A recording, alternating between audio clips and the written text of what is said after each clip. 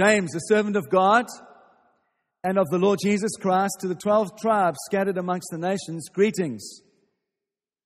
Consider it pure joy, my brothers, whenever you face trials of many kinds, because you know that the testing of your faith develops perseverance. Perseverance must finish its work so that you might be mature and complete, not lacking anything. If any of you lacks wisdom, you should ask God, gives generously to all without finding fault, and it will be given to him. But when he asks, he must believe and not doubt, because he who doubts is like a wave of the sea, blown and tossed by the wind, that man should not think he will receive anything from the Lord, for he is double-minded, unstable in all he does. Beautiful portion, challenging portion. So, Father, I pray that you'd help me as I preach to preach the truth. I pray, Lord, that you'd help me to deliver the message that you've given me with grace that would encourage every single person here this morning. Amen.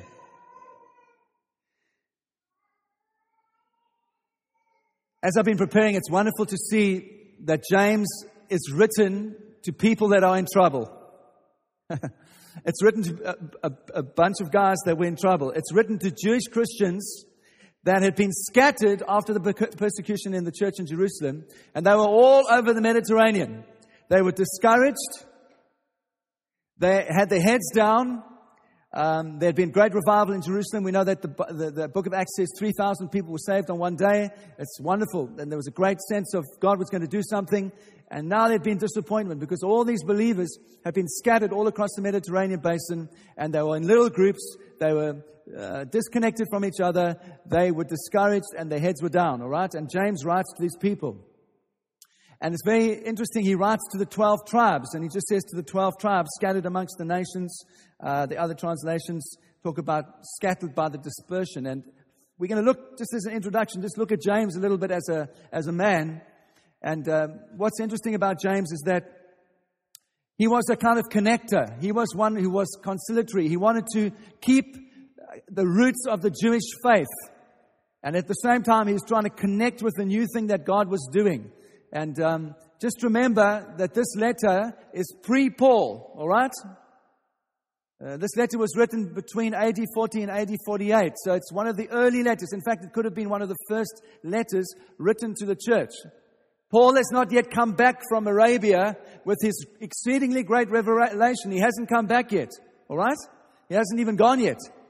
And so there's a sense that we are hearing here one of the first letters that was written to the church, okay? And when we're reading it, just bear that in mind. This is a letter written, like embryonic thoughts of the Christian faith that James is beginning to communicate. It's written to a people that are in trouble. It's also written to backslidden people. It's written to people that are respectable, but they are backsliders. Why do we know that? Well, if you read the rest of the book, you'll see that James is quite concerned, and he says, actually, you're discriminating against the poor. That's not a sign that you're in a good place with God when you discriminate against the poor. He talks a lot about your tongue and keeping your tongue in control and speaking well of people. If we're not able to control our tongues, that's a sign that perhaps things are not good in our walk with God. Would you agree with that? So James is writing this letter to scattered people, discouraged people, and actually backslidden people. Respectable people, upright people, but backslidden nonetheless. And he's writing to encourage them. Okay? Historically, James has been a controversial book, and I really want to encourage you to download RT's messages, 3 of them, one on joy, one on wisdom, and one on faith. And he alluded to some of these things as he was preaching. But James is controversial in some senses because it's quite Jewish. The book is quite Jewish, and I've already tried to say why that is. It's because James is this connector. He's Jewish, and he's trying to connect to the new thing that God is doing, but he's keeping his historical roots as a Jew, and he's quite conservative. He's a conservative man. And the other reason why it's controversial is because initially scholars weren't sure who wrote James, because there were 5 Jameses written, mentioned in the New Testament. But most people would agree now that this James that is spoken of in this book, who wrote this book, was the half-brother of Jesus. And we know that also from Galatians chapter 2. And what is interesting about James is undeniably is the most powerful figure in the early church in Jerusalem. Peter, James, and John are mentioned, and James seems to be the most prominent. He seems to be the most important of those 3 in the church in Jerusalem. And we don't know why that is. There are some things that point to that. 1 Corinthians 15 verse 5, when Paul is talking about the resurrection of Jesus, he says that Jesus first appeared to Peter, and then he appeared to 500 at one time, and then he makes mention, he says, and he appeared to James. So James is mentioned there as one of the people that met the resurrected Christ after he was resurrected. And James hadn't always believed in Jesus. He hadn't been a believer. But perhaps that was a major point of a catalyst in his conversion, was meeting Jesus face to face after he was raised from the dead. Also, Acts 12, verse 7, when Peter is miraculously released from prison, the scripture says there, it says, Peter says, go and tell these things to James and the other brothers. James is mentioned by name again there. You know the famous council in Jerusalem, I'm sure, Acts 15. It's James who dominates the meeting. Both Barnabas and Paul and Peter, they come and say what God has been saying to them and what they've experienced, what had happened to them. And James is the one that listens. He takes all the information in. He pronounces a judgment, and people listen to him. He is the main man in the church in Jerusalem. So when he begins this letter, he simply doesn't have to say anything more about himself other than James, a servant of God, and it's like everyone would have known who he was. Yeah, so he doesn't. You see, some of Paul's letters, he spends more time introducing himself and saying, "I'm an apostle called by God." And James didn't have to do that because they would have all known who he was. He was a man of standing in the early church in Jerusalem. Okay, so he introduces himself quite simply. I've said already, James was a conservative man. He was a man who wanted to keep a continuity with the Jewish tradition, and that's why it's not surprising either that he says to the 12 tribes scattered amongst the nations. He was constantly referencing where he'd come from. Another example of the kind of Jewish bias of this letter, if you like, is if you go to James chapter 2 in verse 21, James refers to Abraham and he says, Abraham our father. Abraham our father. Now that's a particular way of saying it. Paul would never have said that. Paul would have said, Abraham our father in the flesh. Or Abraham, our father in the faith. Yeah? Paul is always concerned with the gospel and what God had done through Jesus. And you can see the Jewishness of the letter simply in that little statement where James just says, Abraham our father. He's looking at it from a more Jewish perspective. And we know also that the early Christians really trusted James as a spokesman on their behalf. And so this is the James that we are meeting as we consider this letter. The other thing I just wanted to say is that we know from Galatians, obviously, that James had a problem. He had some concerns with what Paul brought back from Arabia and started to preach. And the major concern that James had, along with many other Jewish believers, was how do the Jews fit in? If this new gospel, this wonderful gospel, is for all that believe, Jew and Gentile alike, well then how were they to evangelize Gentiles? How were they to accept Gentiles? What status would Gentiles have in the early church? That was a main concern. And you see, if you've read Galatians, and remember we studied a couple of years ago, there was this big argument that Paul had with Peter and with James. And he said they seemed to be pillars in the church, but they were discriminating against the Gentiles. And he calls them to account and he says, you hypocrites, how can you do that? You sit one day with Jews and won't have anything to do with the Gentiles, and he challenges them. So Paul really challenges these early Jewish believers, and that's really what the book of Galatians is about, of us in the gospel living free from the law, living free from all aspects of the law. Could they be part, the Gentiles, could the Gentiles be part of the church without being circumcised, for example? It's a major theme. Now, retrospectively, we know that Paul was right, don't we? It's obvious, and we are privileged to have a whole scripture to consider when we think about these things. What I find interesting about James is that he's a man that had very strong convictions. He's this traditionalist in a sense. He's quite conservative. But what makes him open to change? Because he did change his views. And for me, that's a powerful, powerful thing. James is shown to be a man with a warm heart. He's shown to be a man with a big heart. He's shown to be a man who wanted to be conciliatory. He wanted to bring people together. He was concerned that the church would hold together. And you know, for me, that brought comfort to me as I read this and as I studied and prayed this week. Because how many of us, how many times haven't I had strong convictions that I've walked in that in the end have proved to be wrong? But God has still used me. Isn't that wonderful? God still used you. We don't understand. None of us understand things perfectly. We don't have perfect revelation. We walk by the Spirit as He shows us and He takes us forward. But our views can change as God brings deeper and deeper revelation, and He still uses us in spite of our imperfection. That encourages me. Trust it encourages you. The last thing I wanted to say by way of introduction is that James wrote this letter without having time to think through what Paul was busy writing. Okay? I already said this. Most scholars would say this letter was written between AD 40, AD 48. James, in fact, was killed in AD 61. And Paul was getting exceedingly great revelation in the deserts in Arabia. He went there for 17 years after his conversion. And he gets exceedingly great revelation. He gets a supernatural revelation from God, how this gospel comes together and what it in fact means for the Gentiles.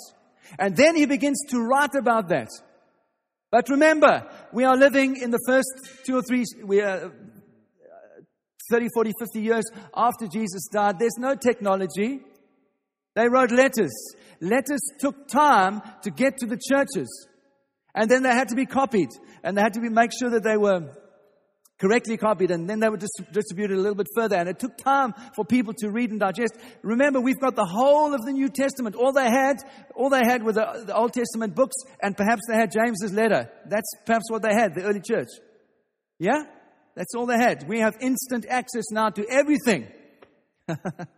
And we can read everything in the canon and enjoy it. And God brings revelation. Remember, they didn't have that. And I think that God allowed that. If James had written his letter 10 or 15 years after Paul had started writing, perhaps he would have seen things differently. And perhaps he would have written some things differently in this book. But he didn't. I believe the sovereign hand of God is upon that. I believe God wanted it like that because He wanted to show us something in the writing of James. The question is then, does this book, which seems to be quite Jewish, does this in any way oppose the gospel? Does it contradict in any way the teachings of Paul, which much of our understanding in Romans, Galatians, etc., is centered around? Does it oppose the teaching of Paul? The answer is absolutely no. And that's the genius of the letter of James. And I hope we will begin to discover that as we go forward. But for me, what is truly fascinating, it's like God allowed a little window into somebody's mind, a Jew who was beginning to understand something of the gospel, and He allowed him to write that down faithfully so that we could now look back and see an embryonic understanding of the Christian faith beginning to take root. That's why I believe God allowed James to exist right as it is now. Just remember too, we look back post-Reformation, don't we? We look back not only with the benefit of hindsight, but through people like Luther and Calvin and other great men who have understood something of Romans and Galatians. We inherit that understanding and we look back perfectly. And we see everything in perspective because of other people's revelation that they have brought and unpacked from the Scripture. Remember James, when he was writing, he had none of that. The early Christians, they had none of that. So I want to encourage you that we don't look down upon this book. We don't despise this book. You know, Luther said it was an epistle of straw. And what really offended him was was James chapter 2, verse 14, which still offends people today. It says, "What good is it, my brothers, if a man claims to have faith but has no deeds? Can such faith save him?" And for many people, that means that they understand by that unless you are doing stuff, you're not saved. Yeah? And it was, as R.T. pointed out so wonderfully, the hymn there is not talking about someone who is or isn't saved. The hymn there relates back to verse 6, which is the poor man. It says, "How can a poor man know about the gospel unless you do something? How can he be saved unless you preach?" And we're going to look at that. But Luther was offended by that verse because he thought it was preaching that we had to do stuff to be saved. And he had a revelation out of Galatians. No, it's by faith that we are saved, apart from works. That's what I believe. So that can be confusing to some, but don't let that get in the way as we go forward, because we will look at that in detail. And I'm so glad that, James says some things that no other writers in the New Testament say. And even on that basis, it's a fantastic, wonderful spiritual book. For example, can I point you to a little statement in James chapter 1, verse 26? "If anyone thinks he's religious and does not control his tongue, he deceives his heart. That person's religion is worthless. Religion that is pure and undefiled before God the Father is this: to visit orphans and widows in their affliction and to keep yourself unstained from the world." No one else says that. But what about James 3:13? "Who is wise and understanding amongst you? By his good conduct, let him show his works in the meekness of wisdom." What about this? I quote this all the time. James 4:6.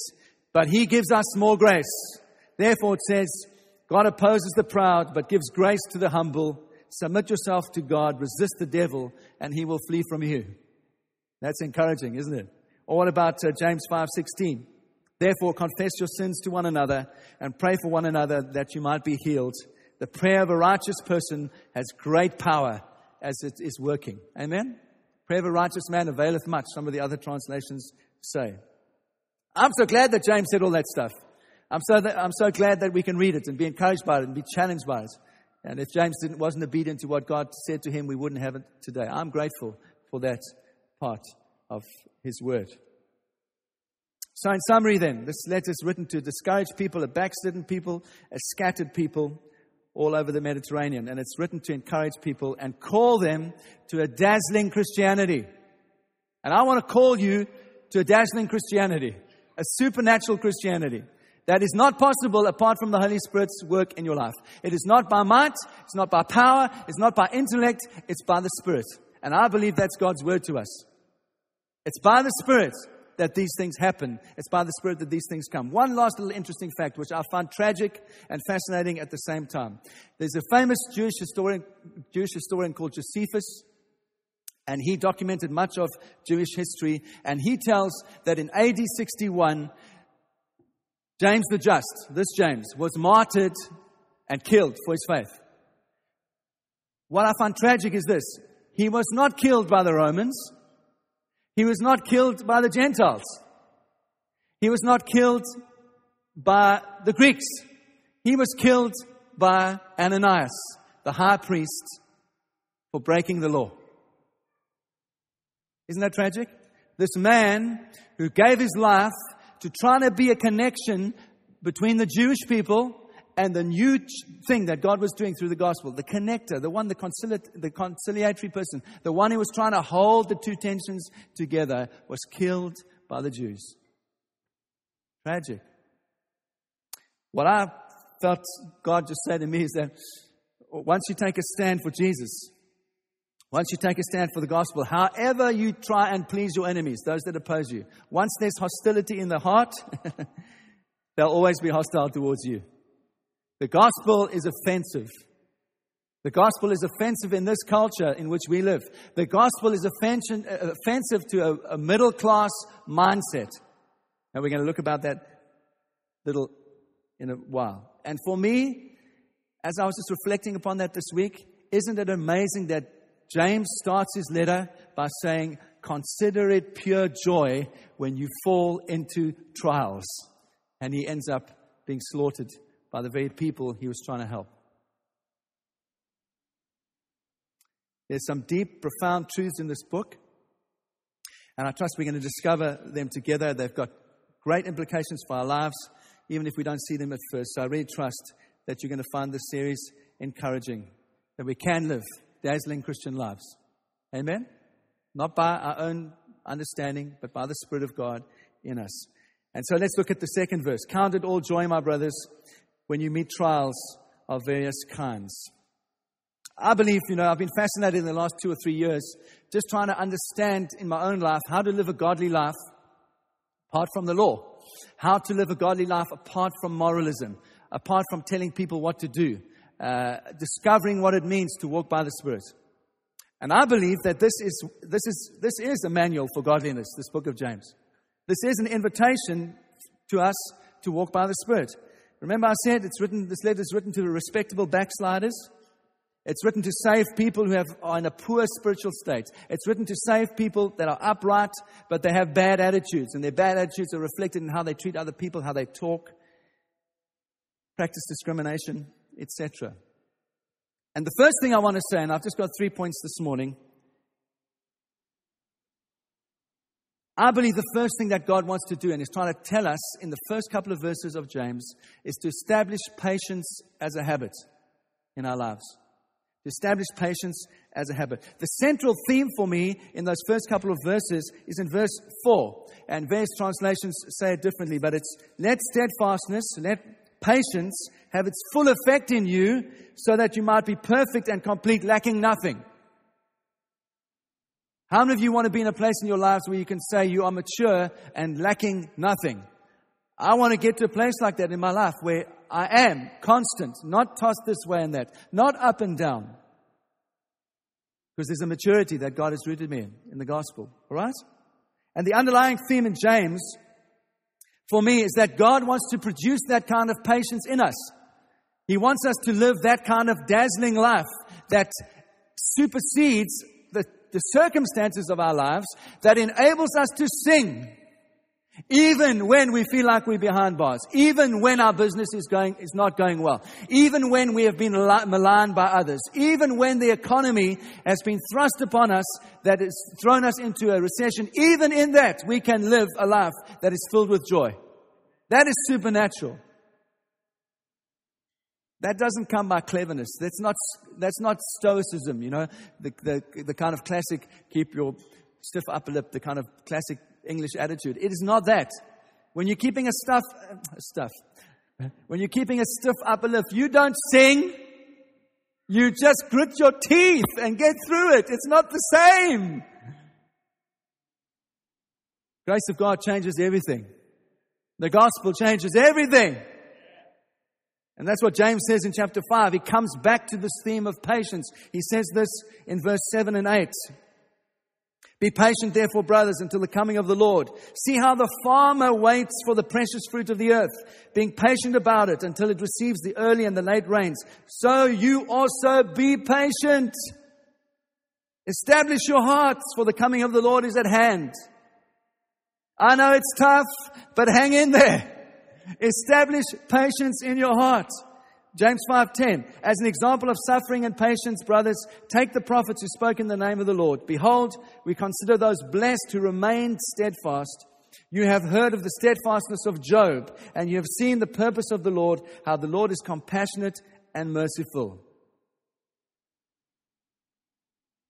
There's an amazing grace that God wants to release in our lives as we persevere, as we are patient. God has given me one word. In the last 3 years, there was a guy who came to this church, called me up, and he said, some of you weren't even around then. He said, God says to you, gird up the sword on your side, and when you have done all things, stand. I just said to Helen in the kitchen this morning, you know what? I got it. God's just been saying to me over and over and over, be patient, be patient, be patient, endure all, persevere, be patient, be patient, be patient. I'm beginning to get it. It's taken 3 or 4 years. Be patient. Yeah? Thank you that God's patient. Yeah. And this patience that James is talking about is so practical. I can't never get it. Harpomone is the Greek word. Harpomone. And it's translated patience. In some translations, it's translated perseverance in the NIV. And for me, it means when we persevere, we are establishing patience as a habit in our lives. That's what it means to be patient, to persevere is to have a habit of being patient. Then we are persevering when we have a habit of being patient. You know what I find fascinating is that James, when he starts, he gets past his greeting. He doesn't say to the people, be patient. He doesn't say to those that he's writing to, don't have anything to do with the world. Pray more often. He does say some of those things later in the letter, but if he started at that place, it would simply be moralizing to them and saying, you must be like this. That's moralizing. That's not the language of the gospel. The language of the gospel is always an invitation to you and I. It's always invitational. I loved what Michael Eaton said. He said there's a warm logic to the gospel. It's not a cold logic of moralism. Just do this, just do this. No, there's a warm logic in the gospel. It's an invitation to you and I to come on a journey with God. It is always that. It's an invitation to walk by the Spirit. It's not a cold logic of moralism. And even he starts and he says, consider it. It's invitational. Consider it. Think about it. Consider this, my joy, my brothers. Consider it pure joy when you have trials of many kinds. He's inviting us to establish a habit of patience in our lives when things are tough. That's what he's doing. He's saying, I'm paraphrasing, I know it's tough, but hang in there. That's what James is saying over and over and over again. You know, you can tell someone, be patient, but unless that is a habit for them, it's not a reality, is it? And that's what I feel like God is calling us to as a community of believers. I believe he's saying this. He's saying, I want you to establish some things in your life that they become unconscious habits. You're not even aware that you're doing it. Like in Matthew 25, where it says, the disciples respond and say to Jesus, Lord, when did we do this for you? When did we care for you? When did we feed you? And it's like they weren't even aware that they were doing it. It was just the habit of their lives. They gave to the poor and they were reaching out to others. It was just an unconscious way of living. That's the kind of dazzling Christianity God wants to call us all into. It's not happy-go-lucky Christianity. It's not, I'll give Christianity a go, I'll just see if it works. It's not that kind of Christianity. It's a Christianity that we read of in the great heroes of the faith. It's Christianity that we read of in the great saints that have gone before us. This is dazzling Christianity. And so, the first thing that James says to respectable backsliders like you and I, he says, the help that you need is summed up in some little words. The help that I need is summed up in very few little words. Consider it pure joy. I wish he'd said something else. I really do wish he had said something else, but he doesn't. He says, I'm going to help you. This I'm going to help you, all of you, and helping me. This is what I want to say to you. Consider it pure joy.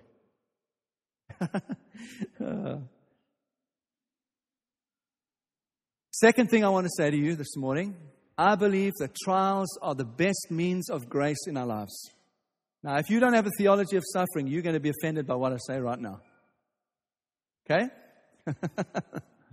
I believe in the grace of God. I believe the gospel. I believe God is sovereign over all things. I believe He calls us. He knows us by name. I believe He puts us into times and places where we should live. I believe everything is under the sovereign hand of God. And everything means that suffering is part of the deal. And here, God allows trials in our lives because they are the best means of grace to us. That we can learn to grow in grace when trials come, when difficulties come. We can learn to respond differently and either see the supernatural life of God released in us, or we can moan and groan and shake a fist of God and say, how could you let this happen to me? I'm your son. Well, maybe God doesn't see things right from our perspective. You know what I found in my life is that when I'm in trouble, you know what it does? It compels me to get on my knees. When I'm in trouble, it's amazing. As people get more and more rich and they get more and more successful in business, how little they need God anymore. Have you ever noticed that in the life of the church? It's like when people start to get successful, then suddenly they don't need God so much anymore. Why? Because everything else, they have money, they have time, they can go and do different stuff. It's when people are in trouble that they get on their knees.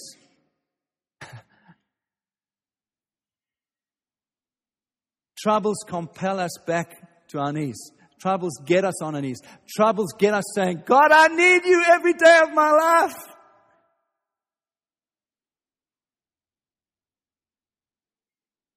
So, can I just say that I believe how we respond in times of trouble will affect how much we grow spiritually and how we grow spiritually. Another portion that some people don't like in the church, Hebrews chapter 12. God disciplines those that He loves. He disciplines them as sons. Some people don't like the word discipline, so they prefer to translate it, God trains you. Well, I want to say, whether you say training or discipline, this is the deal. It's for every one of us. None of us get away without the training of God, without the discipline of God in our lives. And He does it because He loves us. He does it because He's calling us to something higher. And the something higher that He's calling us to is a walk by the Spirit. It's a heart that burns after Him. We sang it this morning. That's what He's calling us to. He's calling us to a relationship that is primary, above all. Above the Formula One. Above the endless weekends of cricket and rugby and whatever sporting event it is. There's always something on. Isn't there? Always something that's vying for our time. And God is saying, I want your heart. That's what I want more than anything else. I want your heart to burn for me. Yeah. I want to point you to some scripture, all right?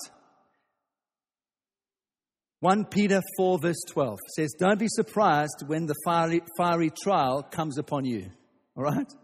The scripture constantly warns us and says we're not going to be able to escape trouble until Jesus comes back. So if you want to read these scriptures in your own time, I'll just give them to you. Matthew chapter 5 verse 10. Go and read Matthew chapter 5 verse 10. Go read Acts 5:41. 2 Corinthians 4 verse 17. 2 Corinthians 12, the first 10 verses. Philippians 1:29. All of those point to the fact that we're going to have some trouble while we're still in these unglorified bodies that tend towards sin. We're going to have some trouble in this life. Some of it is because of our own sin. Some of it is just simply things that come upon us and we have to deal with them. But whatever happens, we're going to have some fiery trials. All right? I've tried to say already, but trials shake us, don't they? They shake us out of our complacency, out of our love for the world. They help us to discover that we desperately need Jesus. We desperately need His Spirit. And we start to see ourselves more clearly. That we are broken and we are fallible and we make mistakes. And it starts to bring some perspective into our lives. But I have found this, and I want to say this gently. I think there's a malady. There's this great sickness in the church in the Western world.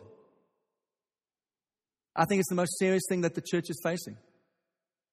And it's simply this, that there's a theology that's come to the church that God is my big sugar daddy in heaven.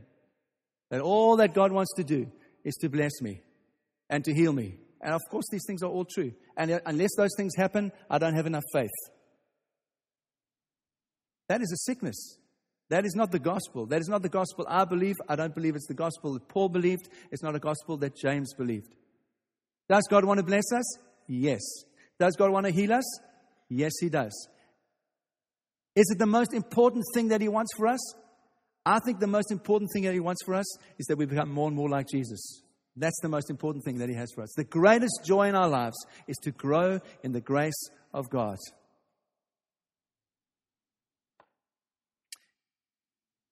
You know, I felt just to throw this out there. If that is really our theology that we believe that actually God just wants to bless us, what do we do with Hebrews chapter 11? What do we do? Should we just rip it out? Should I just...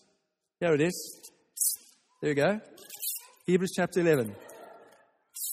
I don't agree with it. It doesn't suit my theology. It's gone. So what other portions should we tear out? Things that we don't agree with.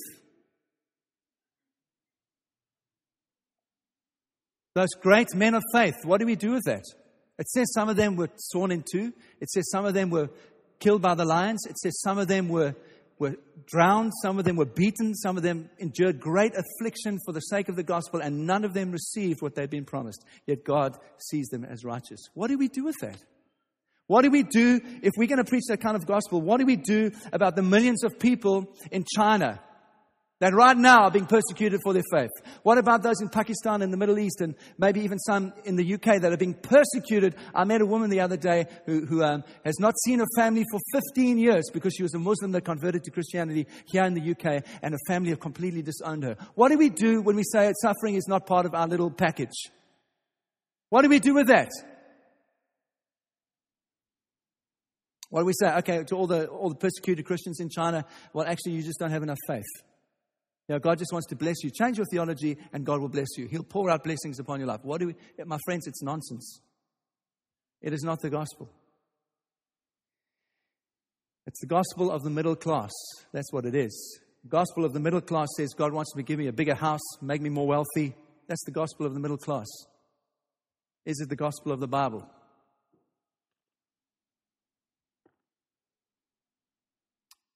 Hey, I've trust you not feeling beaten up on, all right? Because I'm not trying to beat on you. I'm just trying to share my heart. This is what I believe.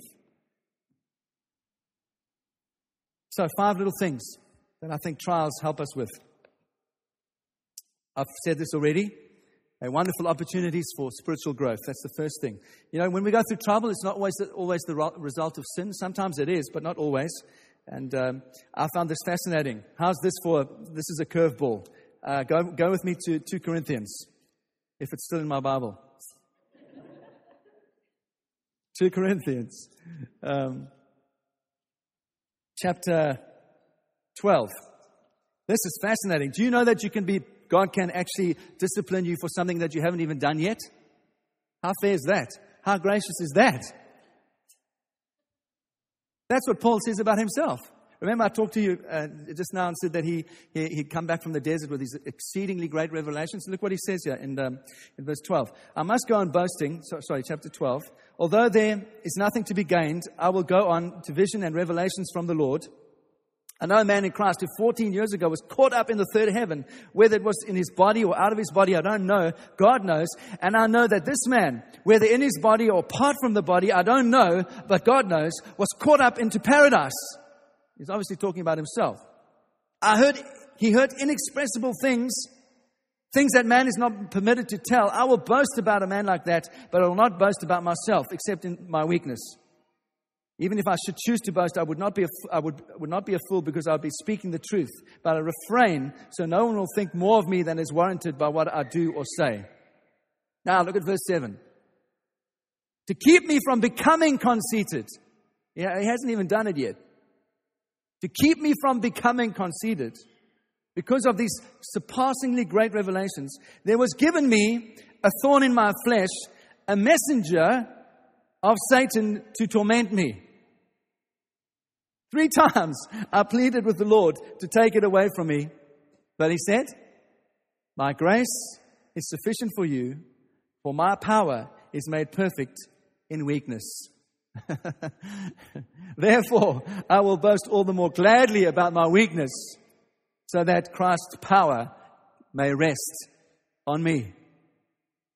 You can be disciplined or trained like Paul was. He hadn't even yet become conceited. He was so aware of it, and yet God sends something, allows something in his life so that he doesn't get conceited. The second thing I want to say is that trials can be brought by the devil, but ultimately are under the sovereign hand of God. All of us have asked this question sometime in our life when we're experiencing trouble. Where does it come from? God or the devil? Well, we're only scratching the surface today, and I trust over the next couple of months we'll explore these things more deeply. But go and read Job chapter 1 and Job chapter 2. The devil sends trials because he hates you, That's what happens. The devil sends trials because he hates you, and God allows trials because he loves you.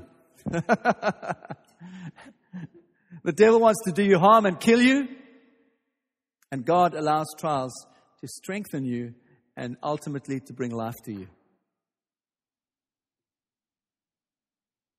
But we will look at that in more detail in the months to come. Thirdly, I want to say trials, they usually come at the worst possible time and simultaneously at the best possible time. It's like trials impose themselves on our lives. We fall into them. I'm using that word on purpose. We're going to have a look at it just now. We can look at, if you go and read Job's story, it's like one thing comes at him after another. And it's like all the time his friends are saying, oh, it's God's fault and God is punishing you. And he, in the midst of all of that, his heart is pure and he says, it's not God. God has allowed it, but he's kind of coming to some deep truth in his life. At worst, when we experience trials, when we go through difficult things, we say it's the devil's hand. We can see the unfairness of it, how evil it is, how devious it is, how clever it is, how misleading it is. Yet with every attack that comes in our lives, we can simultaneously say at the same time, we can see the mercy of God, because we can look back and say, well, if that had to happen, at least it happened in that way. And we can see the mercy of God all the time. These things both at the same time. The fourth thing I want to say, and this is for me, has become a reality in my life, is that trials are never beyond our ability to cope. They're never beyond our ability to cope. They will end. Trials will end. For those of you that are going through trials right now, I want to tell you they will end. Temptation, does temptation end? No, it doesn't. Temptation is constant because we are always tempted by the devil. We are always tempted by the flesh. We live with it constantly. It's an ongoing thing in our lives as we put to death the flesh in us, as Paul says. But trials, they have a beginning point and they have an end point. And you fall into trial and you don't know why it happened, and you find yourself going through this difficult time and suddenly it ends just like that. And you know that it's ended and you've done nothing. God has just ended it like that. I want to say to you, this is a verse for me that I believe all of us must take into our hearts and believe with passion. 1 Corinthians 10:13. No temptation, no trial. And that's the unfortunate thing. I just want to say this in passing, that sometimes some translations translate trial, sometimes they translate temptation. And sometimes they're one, sometimes the other. And it can be confusing when you're reading the scripture. But here, 1 Corinthians 10:13 says, no trial has overtaken you that is not common to man. God is faithful, and He will not let you be tempted beyond your ability, but with the trial, He will also provide a way of escape so that you might be able to endure it. Trials come to an end. I was reading a book that R.T. wrote, and he said an amazing phrase. He said, all trials are filtered through the throne of grace and come by God's permission. I love that. Sovereign hand of God is under everything. And God imparts enough strength and grace for us to walk through the trials. Fifthly, trials tempt you to give in. This has been a reality for me. Trials tempt you to give in. As we walk through difficult things, there's an overwhelming pressure, there's an overwhelming temptation just to give in, just to throw in the towel and say, okay, I've had enough. And there's always that little thing that the devil puts in your mind. And he says this thing, this one specifically, you've endured many others, but this thing you don't have the strength to walk through. I mean, I've really experienced that in the last number of years. This thing, this specific, it's like for this thing, you just think, God, I can see that you've given me grace for many other things, but for this thing, I don't feel like there's grace in my life. I'd just rather give in. Well, I want to encourage you. If you're feeling the temptation to throw in the towel right now, maybe you're going through something in your life, I want to encourage you that God wants to release a blessing to you in your life that is only going to be experienced through the thing that you're going through. There is blessing that will come out of it. There is. That's why James says, count it all joy. Count it all joy. James knew these things. He didn't want his readers to miss the opportunity, to misinterpret the trials that they were going through, and to miss the blessing that can be afforded through those trials. And so he says, we can count every trial a basis for rejoicing. And I do want to say this. I'm not talking about some kind of superficial, like, glory, hallelujah. I mean, when Petri shared his story about his car breaking down. When your car breaks down, it's just simply unreal to say, thank you, God, my car's broken down. I'm rejoicing in this trial. That's madness. That's nonsense.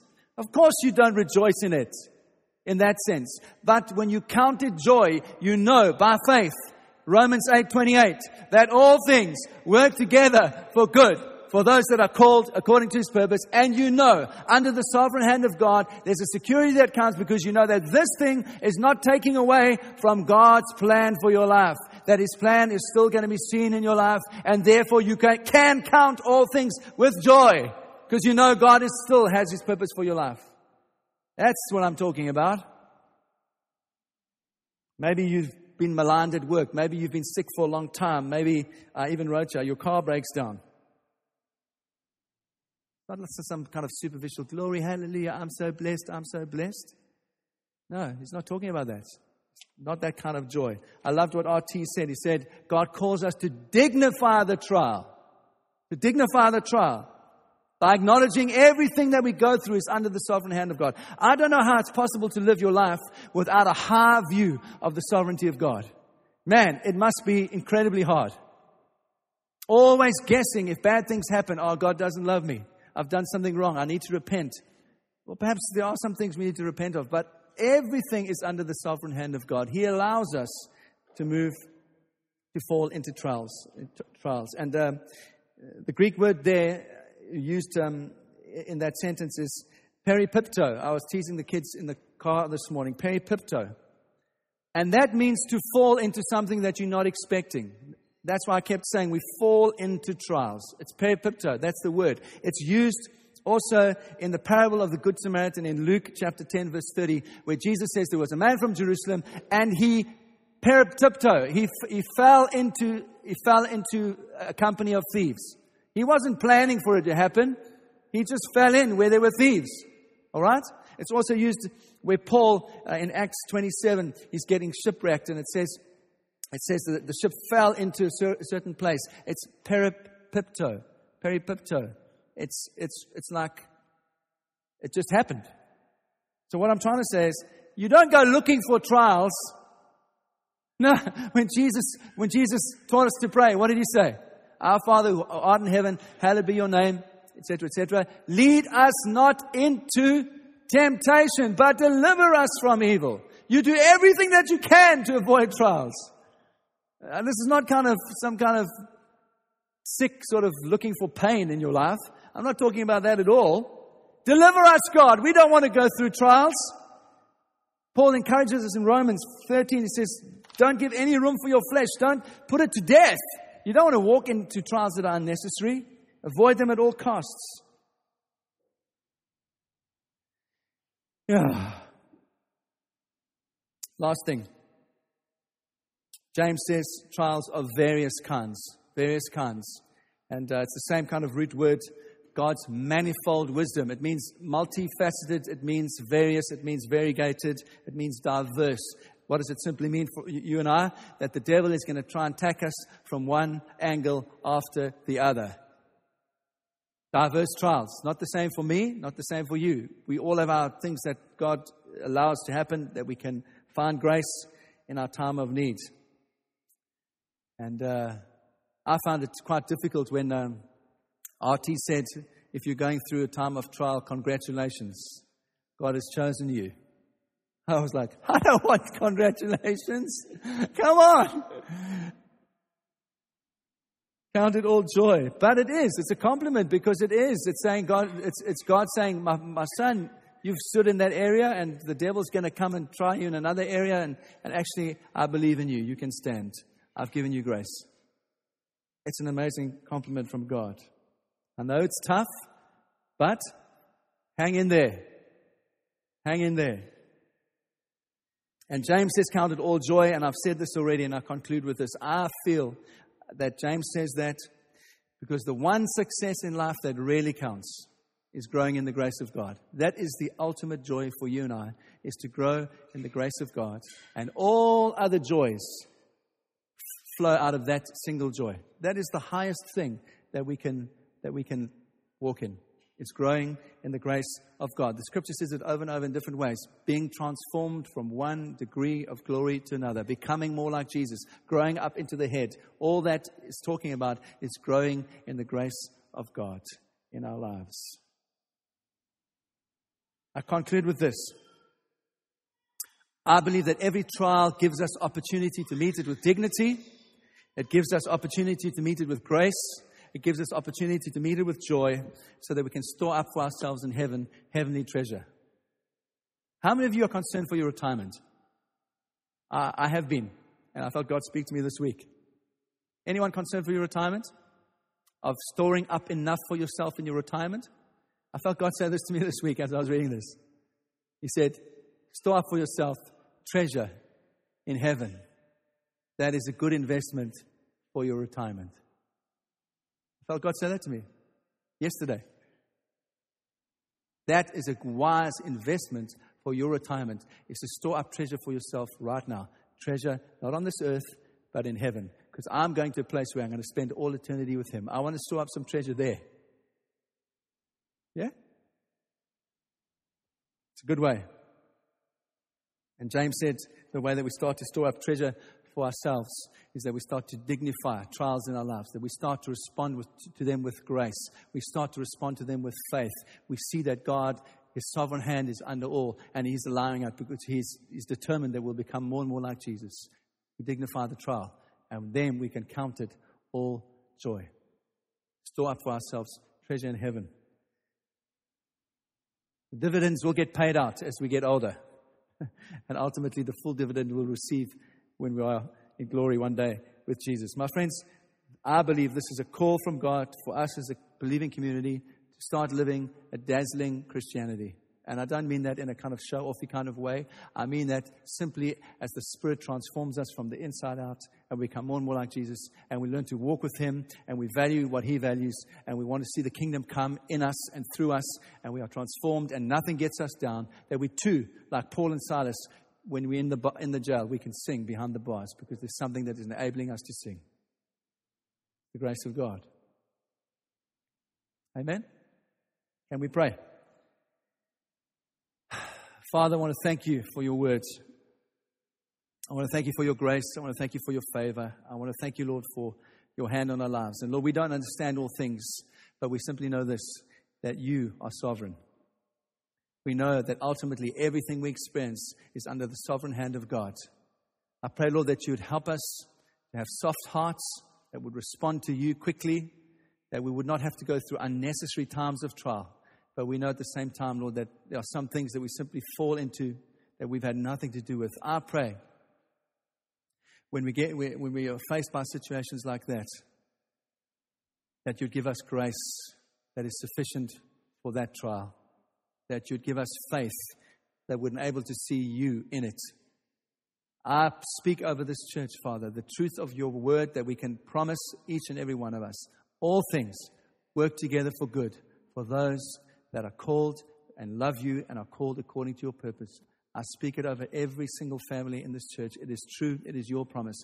All things work together for good for those that love You and are called according to Your purpose. Lord, there's a mystery in that we don't even understand. But I thank You for it. I trust You that You would root us in these things. And as we go forward into the next couple of months, that truly we would start to shine with a dazzling faith that is infectious, that truly is salt and light to this world, that would cause thirsty people to come and to ask, what is it that is bringing us such joy? And we thank You for these things in Jesus' name. Amen.